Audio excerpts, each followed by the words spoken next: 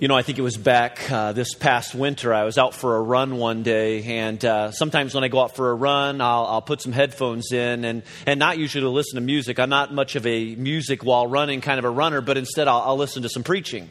You know, I like to listen to some other people teach, and sometimes, you know, it can be very beneficial for me, even as a pastor. And I was out running, and I was listening to a good friend of mine, a pastor by the name of Kyle, and he was preaching through the life of David, and I just have to tell you that it was one of those messages. And I just knew in that moment that it was for me, that God had in mind for me this particular message. And it was so powerful that, I mean, even the emotion was overcoming me as I was running. And I really had to stop. And, well, you know, as I processed that, I just kind of left that moment thinking, you know, I can't wait to preach on David. I really can't wait to share, you know, this message and again, just some of the impact that it had on my life. And so we're talking about David today, you know, and as we wrap up this amazing story series, I'm excited to look at a few of the events in the life of David with you. And so if you've got your Bibles, I'd like to invite you to take your Bible and turn to 1 Samuel chapter 16. Go to the Old Testament to 1 Samuel chapter 16. We're going to start by looking at this scene when David is anointed to be the next king, the future king in Israel. And I want to give you just a little background first here to kind of set up the context of what's happening in this moment. David is about 14 or 15 years of age at the time. So he's a young boy. He's a young teen. I mean, maybe some of you here today are 14 or 15. Maybe you've got some kids that are in those middle teen years. Well, he's 14 or 15 years old when he is anointed the future king in Israel. And up until this time, he had been serving his family as a shepherd. Now, shepherding wasn't a great job, all right? Shepherding wasn't something that you looked forward to. I mean, it was the lowest of low jobs. And because what does a shepherd do? A shepherd watches sheep. That's what he does. He just hangs out with sheep. He watches sheep all day. And what do, you know, to pass time when you're stuck in a field babysitting sheep? Well, you know, for David, he sang songs. And while he sang songs, not only was he an exceptional musician, but he was also pretty good with a slingshot. And so he would take target practice. And so he's stuck in these fields, you know, with the family herd, singing songs and slinging rocks when we find him in 1 Samuel 16. And little does David know that on this particular day, it's a significant day really for his family, because the prophet, a very well-known prophet in Israel, a guy by the name of Samuel, is on his way to David's house with a very specific mission. And his mission is this: it's to anoint the future king of Israel. And so this is a big deal. All right, this is a big deal for David's house. And David came from a really large family. He's got 7 brothers at home. And each of these brothers, the family knows that Samuel is on his way to anoint the king. But the real tension is that no one knows who it's going to be. All right, and so Samuel's going to serve as the Simon Cowell of sorts, you know, like Old Testament style, X Factor here, you know, for choosing, you know, the next king of Israel. And so the story goes that Samuel arrives and he arrives at Jesse's home. Now, Jesse is David's father, so this is Jesse's house. And when Samuel gets there, he lines up all of the boys, all of the sons, and he steps forward. Samuel steps forward and he looks in the eyes of this first son, a guy by the name of Eliab. And when Samuel meets him, Samuel takes one look at his physical appearance, and he is confident and sure that this is God's choice, that this man, this son, will be the future king of Israel, God's chosen one. And so he looks at him right away. And in 1 Samuel chapter 16, verse 6, it just says, Samuel said, surely the Lord's anointed one stands here before the Lord. Now, you need to know this, that as a prophet, God had Samuel's ear. All right, and so God is speaking into Samuel's life, and so Samuel is very sensitive to what God wants, you know, his chosen person for this moment. And so he's thinking, well, surely this is the one. I mean, this is God's chosen one in Eliab. But what does God say? No, you're wrong, Samuel. You know, this isn't the one. And I just think it's interesting when you really think about it. I mean, Samuel, he's been around for a while. He's seen God do some amazing, some incredible things, some great work. But you know what? Samuel had a box for God. You know, even Samuel had a box for God. He had in his mind, you know, this is who God chooses. This is what he's capable of doing. And so all it took was one look at Eliab, and he was pretty certain, pretty confident that, you know what, this has to be chosen one, that God's chosen one, that Eliab must be God's man. In his mind, he already had a picture of the one that God was going to use. But if you look over to verse 7, it says, the Lord said to Samuel, Do not consider his appearance or his height, for I have rejected him. The Lord does not look at the things that people look at. People look at the outward appearance, but the Lord looks at the heart. And so Samuel gets the hint. He realizes and understands that this isn't God's chosen one. And so he passes over Eliab and he starts making his way down the line of all these young men, all of these boys, all of these brothers, slowly passing over each one. And then comes this really awkward moment in Jesse's home. I mean, Samuel has gotten through them all. He's finally reached the last son and God hasn't said anything. I mean, he's been given no indication of who this anointed one will be. And so, God hasn't said anything here. And so we can sort of assume that Samuel doesn't realize that one of the boys is missing. I mean, there's actually a brother missing from the line. And so Samuel turns to Jesse and says, are you sure? I mean, do I have everyone here? I mean, are these all of your sons, all of your children? And I just want you to see the irony kind of in this moment here. I mean, Jesse's like, well, yeah, I mean, sure, I've got one more, but I mean, you're not thinking of David, are you? I mean, I've got 8 sons, but I mean, I thought for sure it would be one of these 7, but yeah, I've got another boy. He's just a shepherd. I mean, he's out in the fields. I mean, certainly you don't want to talk to him. And Samuel's like, yeah, I need to meet him. I need you to go and get this boy and bring him back to the house. And so verse 12 goes like this. It just says, so he sent for him and had him brought in. This is David now. He was glowing with health and had a fine appearance and handsome features. And then the Lord said, rise and anoint him, Samuel. This is the one. I believe this event reveals an incredible, a very important truth about our God, a great reminder for every one of us today. And if you're taking notes and want to write this down, it's just simply this. Our God can use anyone. Our God can use anyone. He can. He does.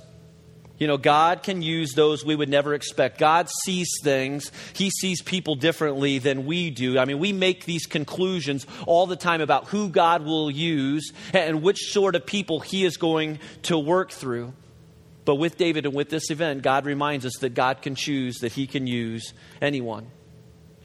I can't tell you how many times in my life I'm reminded of that truth over and over again, that that God can use anyone, that he would even choose to use someone like me. My wife and I were at a wedding reception last night, and we were sitting at a table, and we got to talking to this woman, and come to realize we have a common friend, a mutual friend, and so it was kind of fun.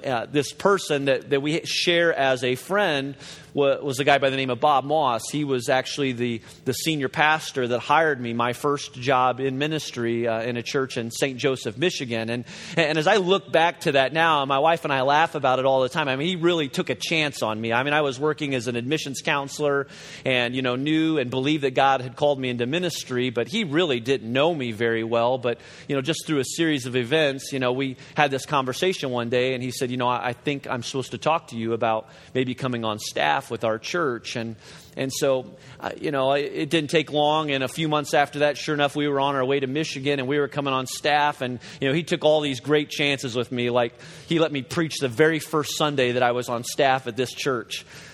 I can't even imagine. I mean, I've got that cassette tape locked up forever. I mean, no one is ever allowed to listen to that message. But, he took a chance on me. And the thing is that a pastor, you walk in, especially as a young pastor, you walk into these situations all the time where you've got to try and discern or figure out where to go next, or how does God want to use me. I'll just tell you this, as I was thinking about, those first couple of years in ministry, those first few days of ministry, when I went on my very first hospital visit, when I was in the room, the guy that I was visiting, he died while I was in the room.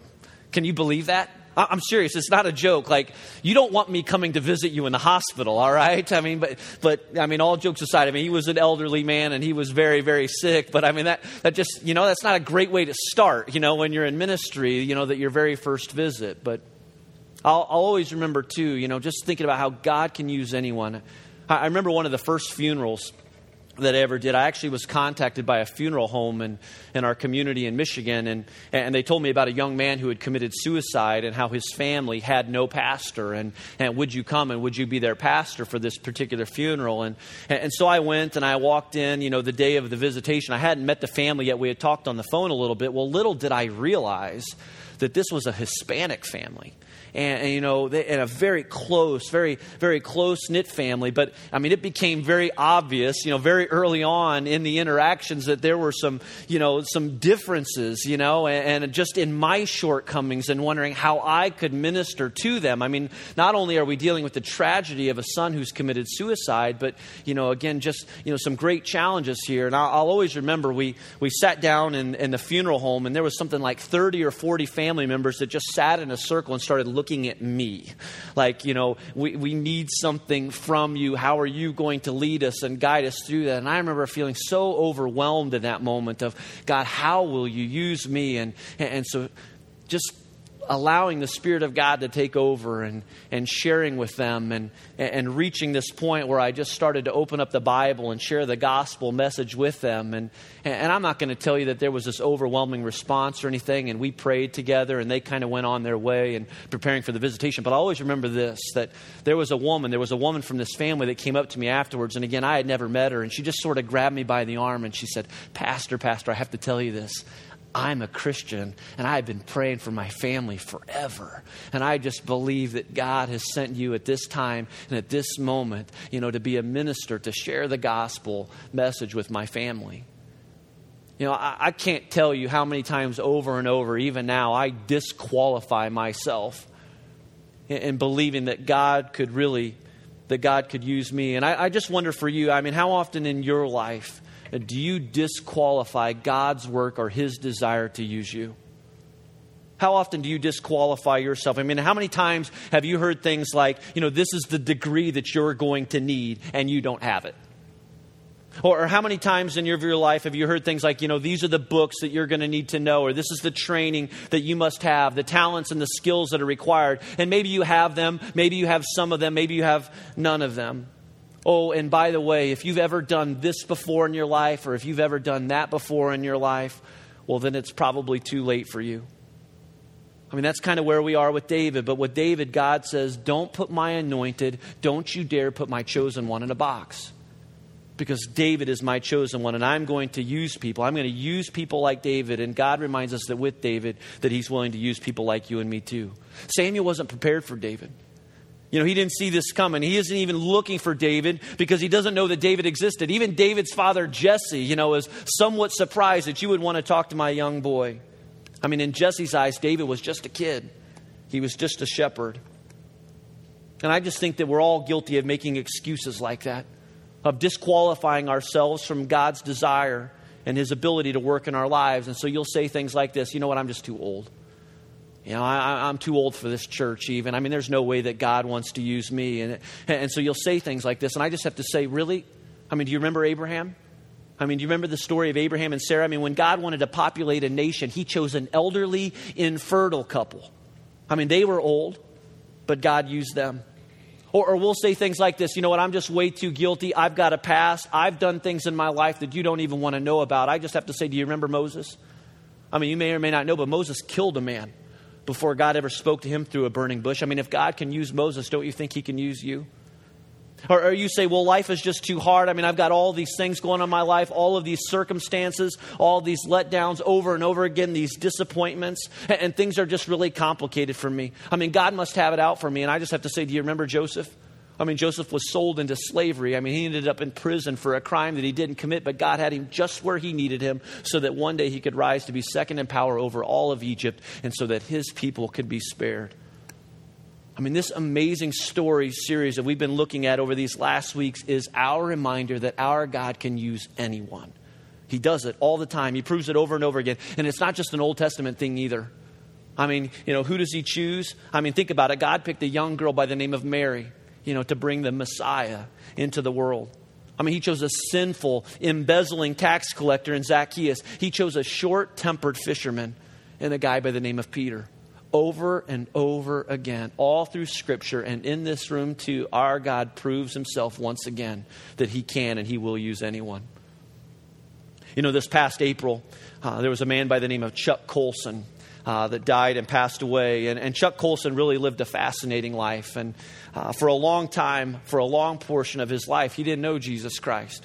He didn't have a relationship with him. He worked for President Richard Nixon and eventually ended up in prison as a part of the Watergate scandal for obstructing justice. And if you read about his life, especially if you go back to that day when he passed away and you just read all of the headlines, the news is really interesting, especially depending on who you read and what you read about him. I mean, because from different people's perspectives, Chuck Colson was really two different people.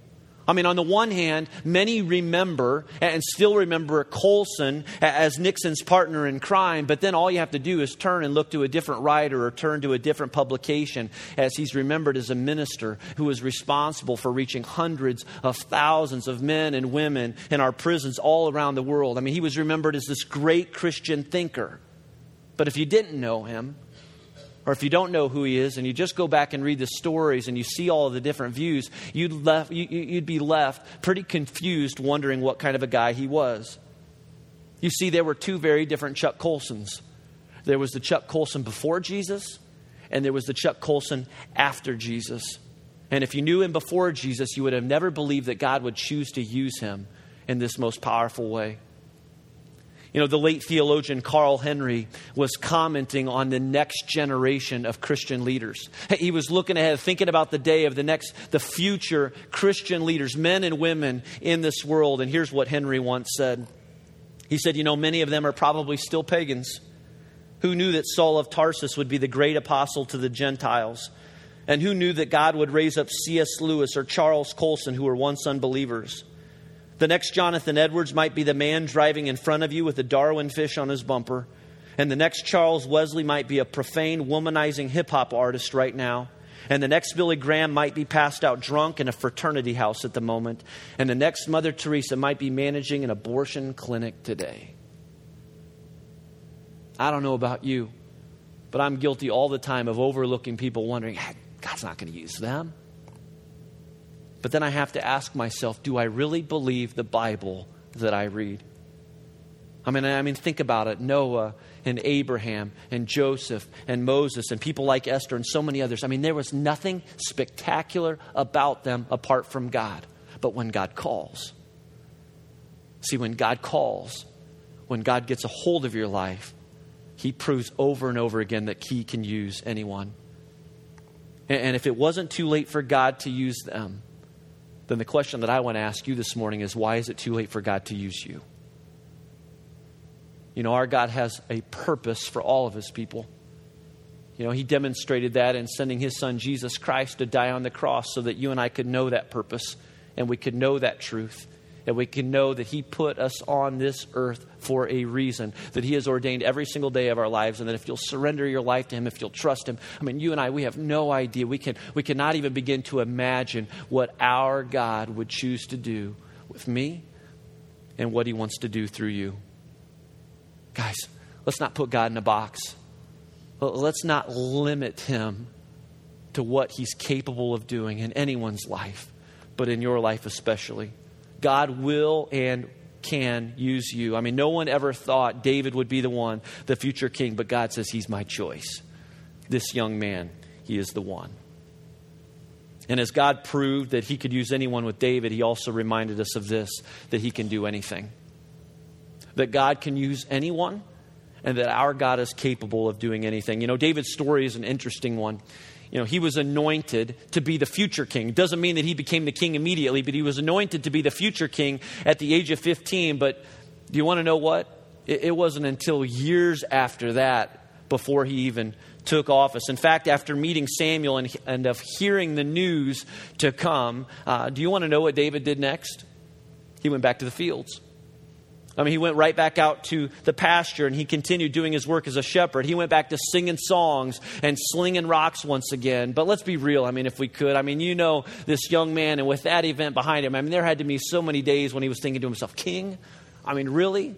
I mean, was this a joke? I mean, or is today the day that I'll finally become king? Well, the Bible tells us that time passes, years pass actually, and we get to 1 Samuel 17. David is around the age of 18 now. He's not 20 yet, which means that he's not old enough to fight in the Israelite army. And one day, David's dad, Jesse, calls David in from the fields, and he says something like this. Hey, David, the Israelite army is at war with the Philistines. Your brothers are fighting in the army. I've packed them this lunch. Will you take the lunch to them, check in on them, and see how things are going? I mean, this wasn't too uncommon. And so David is on his way. He's on his way to the battlefield. And when he gets to the field, he discovers that there is no fighting going on. Instead, David learns that there is this Philistine giant by the name of Goliath who is just simply out in the middle of it all, mocking the Israelites. And the Philistines have challenged the Israelites with Goliath, saying, hey, look, let's not make a mess of this. There's no need to shed everyone's blood here. How about we'll choose our best, you choose your best, we'll have a meet in the middle, they'll fight it out. Whoever wins, well, the loser will become the slave to the victorious nation. And so it's a one-on-one MMA, sort of battle, that they're describing here with a lot on the line. And what did the Philistines do? Well, of course, they're going to choose Goliath. All right, they're going to pick their giant, their very best. And so Goliath steps out in front of both armies with David watching from the side, and Goliath just starts mocking God. I mean, he just starts ripping into the Israelites and ripping into what he calls their so-called God. And look at the reaction on Israel's side in 1 Samuel 17, verse 11. It just says, on hearing the Philistines' words, Saul and all the Israelites were dismayed and terrified. Now, you need to know there are great implications in this verse right here, as the words dismayed and terrified go a really long way. I mean, the fear of Saul and the army of Israel betrays covenants from years before that God had established with his people. And on the basis of these covenants, God had said, hey, Israel, you'll never have to fear your enemies because of me, because of what I can do for you. And so they were scared. I mean, King Saul, their leader, is scared. He's terrified. We'll talk about him in a second. And all of the Israelites too. But I want you to notice who's not mentioned. Who's not mentioned here? I mean, who's not afraid? David's not mentioned. I mean, David hears these same challenges from Goliath, and look how he responds in verse 26. David asked the men standing near him, what will be done for the man who kills this Philistine and removes this disgrace from Israel? Who is this uncircumcised Philistine that he should defy the armies of the living God? I mean, David's clearly offended. I mean, he's upset. And don't forget, he's 18 years of age. Goliath is a giant. But David, he goes out now and he goes before the king. He goes before King Saul. And look what he says in verse 32. David said to Saul, let no one lose heart on account of this Philistine. Your servant, that's me, David, will go and fight him. Now, Saul takes one look at this 18-year-old harp playing, and no offense to anyone in the room who plays the harp, shepherd boy. And David replies to David and replies as Saul says this in verse 33. He says, you are not able to go out against this Philistine and fight him. You are only a young man, and he has been a warrior from his youth. I mean, Saul's like, are you kidding me? What's your name again anyways? I mean, are you really kidding me? I mean, this guy is a trained warrior. He's been fighting battles. He's been fighting people longer than you've been alive on this earth. But here's the thing. Saul has a problem. I mean, he's got no one brave enough to go out before Goliath. I mean, Saul's got no choice, and so he's desperate. And so, believe it or not, finally he gives in. And, the scriptures say that he tried to fit his armor, to put his armor on David. But remember, David's a teen. He's not even old enough to fight in the army. And so the armor doesn't fit. It's too big. But David doesn't let this prevent him. And he's not about to be talked about out of this. And so he walks out onto the battlefield with nothing but a sling.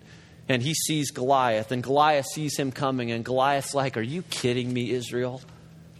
I mean, are you kidding me? This is who you send? You pick a boy. I mean, you little boy, I'm going to kill you, and I am going to feed you to the animals, the wild animals that are around us on this day.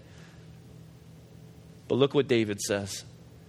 And I just want you to see his faith and even his view of God in these words. 1 Samuel 17, beginning in verse 45, David says, you come against me with sword and spear and javelin, but I come against you in the name of the Lord Almighty, the God of the armies of Israel, whom you have defied. This day the Lord will deliver you into my hands, and I'll strike you down and cut off your head. This very day I will give the carcasses of the Philistine army to the birds and the wild animals, and the whole world will know that there is a God in Israel. And all those gathered here will know that it is not by sword or spear that the Lord saves, for the battle is the Lord's, and he will give all of you into our hands. What's the cool thing about these verses? David didn't have a box for God. You see, even in Saul, we see, he was a man that knew of God, but he had a box for God. David didn't have a box for God. In fact, if you continue reading, what's just so interesting is that in verse 48, it doesn't say that David just walked out to meet Goliath, but that he literally ran out to meet Goliath. There's such a contrast between King Saul and his eventual successor in David. Why wasn't Saul or any of his men out there on the field willing to fight Goliath? Saul had a reputation for being this great warrior, a great fighter, but he's not out there. Like the rest of the Israelite army, he's terrified and scared. Why? Because he had a box for God. He had this limited view of God and what God was capable of doing. And you can see this, and you can see this fear in Saul. For Saul, he's like, what if Goliath wins? What if we lose? What if I lose my throne? What if we become slaves to this nation? Can you see how we're like that as Christians too? Can you see how so quickly we can become overwhelmed with fear and the what ifs begin to take over in our life? And when we face opposition in our life or we face opposition in our country, we'll say, well, what if the economy doesn't recover? Or what if it is cancer? Or what if I never get married? Or, this what if. But David wasn't consumed by the what if. When you can see that when you allow the what if to take over in your life, when your God lives in a box, you can just see how fear and anxiety set in and consume us because we're overwhelmed by these so-called what if situations. But David didn't see the what if. David saw the who is. David didn't see the what if, but he saw the who is. He saw God, who is the Lord Almighty, the God of the army of Israel. From David's perspective, this isn't David versus Goliath. This isn't shepherd boy versus Goliath. This is God versus Goliath. And while most everyone on this day saw a terrifying giant by the name of Goliath, David saw something different. He doesn't see Goliath. He sees God. He sees how big God is. And while everyone else thought it was impossible, David was like, yes, he can. Our God, our Lord, he can do this. I don't know if you've noticed or not, but, our God, and we just see this in these amazing stories over and over again, he just really has this reputation of putting people in very difficult circumstances, right? He does that for us too. Does it ever feel like that? That our God has this reputation of allowing us to find ourselves in these difficult circumstances. And again, if you think back through the amazing stories, God tells Noah to build a boat. Guess what? It had never rained before. God tells Abraham that he's going to make him into a great nation. He doesn't have kids. Joseph's unfortunate circumstances land him in prison in Egypt, but it's there in Egypt that he will rise to second in position and be able to provide this safety, this safe haven for the people of Israel, God's chosen people. And God called a woman by the name of Esther when everything was working and up against her. But he had her in just the right place for such a time as this. These amazing stories have one thing in common. You know what it is? An amazing God. These amazing stories have this one thing, this amazing God in common. With each, and with David too, God reminds us that he can use anyone and he can do anything. And there is nothing that can limit him or prevent him. He can do whatever he chooses. Do you believe that today? What's your view of God? What kind of box do you put God in? And how have you labeled that? How have you labeled your life in regards to God? Maybe you've labeled God could ever use me. Maybe you'd label this box, well, you have no idea my reputation. Or have no idea what I've done or how many times I've messed up. Our God shows us, he proves over and over again that he can do anything and he can use anyone. Do you believe that today? That our God can use anything, do anything, that he can use anyone. I'm sure there were many days in the fields when David wondered, what in the world is going on here? Me, the king, really? I mean, I'm just a stupid shepherd boy that everybody's forgotten about. Well, little did David realize, that God was using every single one of those days in the fields as a time of training. I mean, he was getting David ready for what was ahead. And I just say that to you today because if you're here and you believe that God is silent or inactive or absent from your life, he's not. Now, whatever situation or circumstances you find yourself in, maybe he is using these circumstances right now in your life to get you ready for what's ahead. And if you're facing obstacles in your life today, I can tell you and I can promise you that he's not going to waste any of those circumstances in your life. Why? Because our God is big enough and he's great enough to get you through whatever is standing in the way in your life right now. Maybe one of your greatest challenges with God, the greatest challenges of your faith right now with putting God in a box today has everything to do with timing. Because you want God to work according to your calendar and you want him to work according to your schedule because it's about our time. And because it's about our time, we'll limit God and what he's capable of doing. But did you know this? Did you know that the time from when David was anointed to be the future king of Israel to when he actually took throne, it was something like 15 years. 15 years. I mean, those years of waiting as a shepherd, and all of those years in the field. And then there was the fight with Goliath. And from there, he spent about 10 years on the run, running for his life from King Saul, because eventually King Saul learns that someone went out and anointed the future king. And he's not real happy about it.